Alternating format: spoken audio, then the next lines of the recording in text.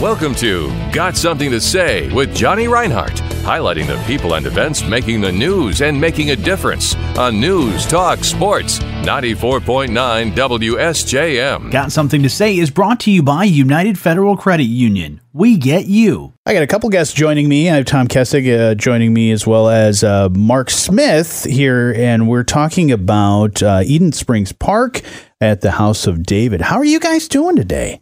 Real well, thank you. Good to have you. Johnny. Tell me a little bit about the park, because this is something you guys recently celebrated. The park, 115 years old. Is that right? That's correct. Wow. It first began in 1908, and it ran all the way through the 1970s. Wow. And then it was abandoned for several decades, and now we're trying to gradually uncover and restore what we can. Now, how long ago did you kind of a group of people, or I don't know if you were part of that initial group, but how long ago did they kind of come in and say, okay, let's bring this back to where it needs to be? The property was purchased from the House of David. I believe it was 2009. Okay. 2009, and the first train rides were actually 2 years later in October of 2011. Wow. And there's a lot of rich history in that place, and uncovering so many different things and finding little nooks and crannies of stuff. And as you, over the years, you're still revitalizing every little bit that you can over time. How's that progress going? It's been a slow process, because so much of what we had to do initially and continue to do is simply try to clean everything out. Sure, yeah. First of all, we started just picking up glass. Right. Broken glass everywhere for probably 2 years. Also, just the foliage, overgrowth of everywhere. And then we start finding things as we did that. And it almost became like an archaeological dig in a way for local history, because we started finding little nooks and crannies and things had left behind. So it took a while to get it to the point where it started looking more like a park again. Yeah. But that's a continual struggle. We're going to you're going to be dealing with that process for a long period of time, because there is so much rich history in there.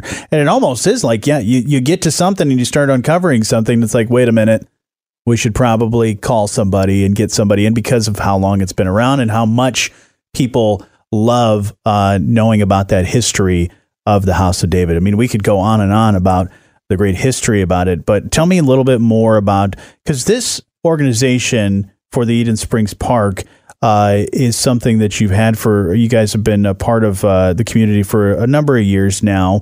But how does the Eden Springs Park, how are you able to make money to get some of this work done? Through the train rides, right? Primarily through the train rides, and most of the money generated from the train rides come from the holiday rides that are coming up soon. Right. But we also receive donations from private individuals. Anything that we get really helps. The projects we've been working on have taken a long time, because we don't have a lot of volunteers, and we're not on a real big budget here. So, but on the other hand, we try to keep the rides and the concessions and everything reasonably priced, because we really want families in the area to be able to come in and enjoy it and not have to spend $100, just for a few minutes of entertainment. Right. So I think that's a big thing that we'd like to stick with. But it means that we're taking a little longer for things to get finished. Yeah, every little bit helps. And Tom, I know you've been volunteering for a few years now. Mm-hmm. I moved from Chicago, and I was looking for something to do, and I knew a little bit about the House of David from my my dad and my grandparents came here. So when I was looking for something to do, I went over there one day, and I just volunteered, and now I've been volunteering for just over 3 years. Wow. And I enjoy the people, and I enjoy the historical part of it. And like Mark said, it's kind of fun walking around, and all of a sudden you'll see like, hey, I think that's a stairway coming down, or I think there must have been a building here, because you'll see a foundation, or you'll see part of a building that might have been around or something. So Yeah. unfortunately, a lot of the buildings, because of no activity for so long, got in such a bad shape that they had to be taken down. Sure. And most of those were taken down before we got involved trying to preserve it. But a few of them are still in rough shape. But as Mark was saying, our big thing is the train rides is where we make our money. Sure. But if you want to come out to the park, it doesn't cost anything. And we're basically open 24/7, 365 days a week. If you want to just come out and walk around the park, feel free to do that. Anybody can come out and do that. And just walk around, just be careful, because there's stuff going on all over as far as building foundations and things. But yeah, people come out and they picnic out there to go on a train ride. We have a couple other things, especially for kids. So we are definitely trying to be a family-friendly place to go. So kind of a destination for people to go to. Yeah, and it's so cool to see and uncover a lot of that stuff, like you said, stairway or foundation or something like that. And even seeing a lot of the pictures of stuff and saying, oh, well, where was that? And then someone else saying, oh, well, that was here. And it's just, it's a little history tour as you are going along the train rides or going throughout the property. Now, Mark, you spent some time there when you've spent time not only now, but when you were a kid too, right? Oh, absolutely. And it was just a special place. I guess that's the only way I could describe it. Sure. It was just really, it was a magical place to go when you were a kid. I got to ride the little mini autos, and I remember being in the arcade building and the pony rides and, of course, the train. And it was just something really special. And definitely made a big impact on me and my brother, who also volunteers and he's more of the expert than I am when it comes to these things. So, Tom, what are some of the things that you do as a volunteer when you're at the park? Well, usually, like if we go out, we'll go out usually around right after lunchtime, and I usually go out myself. I'll go out once during the week, and then usually once on the weekend, and unfortunately, we have about 20 volunteers or so as a group, so it's not a whole lot of people, and at least half of those have a full-time job. Some of us are retired, but so they can only come out when they either after work or on a weekend. So, but I myself, I'm retired, so I can come out a little bit more. But generally, we'll come up with a project, whether we're working on a trestle or we're cutting grass, or we're painting, or we have a project, maybe a tree fell down, or we have to get the engines ready. I mean, there's no end to all the projects there. Sure. So if somebody was actually looking to volunteer, we have a couple different groups. We have like a gardening group. So if you go out and you see the nice gardens that we have, and I'll tell you what, the gardening group does a heck of a job. I mean, if you look at, again, like Mark was saying, if you go back only a few years ago, there was nothing there. It was all overgrown. And you can look at it now and you say, well, what a beautiful garden and what beautiful flowers. Well, we've all done that as volunteers. So we have a group of that volunteers on that. And then we have a train group that comes out and works on the trains and drives the trains. So if you're a train guy or a train girl and we want to come out and volunteer on that. And then we just have, general people that come out and help. And then we also, during the train rides, we also have train rides in the summer on the weekends. On Saturday and Sunday, we have a concession group that comes out, and we have concessions. Like Mark was saying, we try to keep the prices low. I mean, we only charge like 50 cents for a bag of popcorn and $1 for a soda and stuff. So, it's not very expensive. Now, the train ride's coming up for the holiday seasons, which will be Halloween and Christmas. It'll be $5, and children under 3 are free. So we're trying to keep that low. We just raised it to $5 this year. It was $4. And we're just trying to keep up with inflation a little bit because we haven't raised it for a long time. But we only take cash at this point because we're just not big enough to have the credit card thing going on. So anybody that wants to come out, just bring cash. And you can visit our Facebook page. It's got everything posted on that. And that's something that if you want to follow us, because everything's posted. And if anybody has any questions about Eden Springs or coming out or rides, just ask on the Facebook page and we'll get right back to you, because we got people manning the Facebook page pretty much all the time. So I would say we get back to you within 24 hours. Sure. And if we want to be volunteers, like you said, if there's, whatever your field of interest may be, Right. whether it be history or gardening, or, maybe you just, you're somebody that has a little bit of free time and pretty construction minded, wants great, to help out. How do we reach out to you guys for that? I would go on the Facebook page and just ask right on there, when do you guys have a meeting? And we'll say, we're going to be out this Sunday. And we do have volunteer meetings every month. It's usually the first Wednesday or Thursday of the month.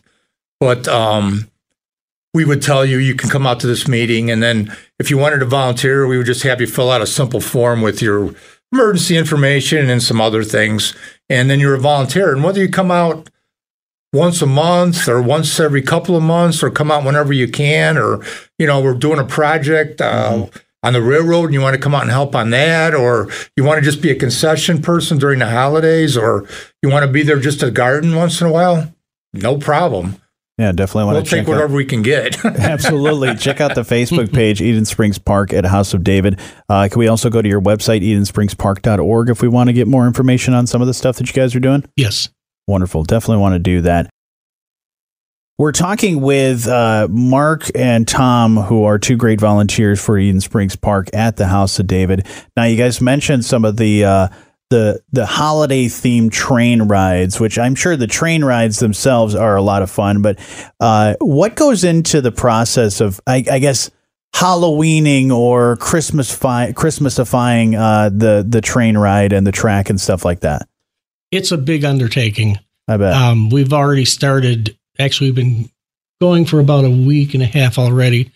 And it's just, we have different people that are better at doing different things. I wind up wrapping a lot of the trees. Sure. And up on ladders, and I'm going to have to stop doing that someday. But it's a really big process. And then as soon as the Halloween rides are over, then everything has to come down and the Christmas rides go up. So we're literally the next day, or maybe that Monday after after we finish the Halloween rides, we're tearing it down, because it's going to take probably another 3 weeks to get ready for Christmas. Now, do you guys still run the train during that process of doing everything? No, not while we're actually setting things up. Yeah. Okay. So this is of course, a big undertaking. What is whether you mentioned a lot of the projects and things you guys have been working on, do you have a certain project right now that you're hoping to try and tackle the most? I know you mentioned the trestle and some of that. What are some of the other projects you guys are working on that you say, these are the ones we'd love to get done, say, in the next year or so? Well, we just opened a museum. It was an old greenhouse that was attached to the house that was in the park. And when Mark and the other volunteers first started, that was one of the first things they tackled also, was getting that museum all fixed. They put a new roof on it, basically rebuilt the whole building. Mm-hmm. The only thing that was basically standing that was good were the outside walls. And so they rebuilt that, and we've been trying to get a museum going kind of since then. Yeah. And just in this last summer, we opened the museum up to the public. So inside the museum, we have a lot of artifacts from the House of David. We have some stuff that we found at the park since we've been there that we've uncovered. And it's something that we want to keep going, the museum. And we want to keep changing stuff out, maybe every year or every 2 years. So it's not the same thing. We want to put different things in. And most of the stuff at this point is coming from us volunteers. Mm-hmm. If we have any artifacts, we bring them out. But anybody in the general public that has any House of David items that they'd like to donate to the park and have on display, if you just got to sit in your basement or in a closet and you want to have people enjoy it, they bring it out to the museum. And, and it's also a case of, you say, and we would make some kind of form of, if you just wanted to have it out there on display for a year or two, and we give it back to you. Yeah. So we don't necessarily want to keep it. We just want everybody in the general public to enjoy it, right, and be able to see it, rather than just stuck in a closet or something. Absolutely.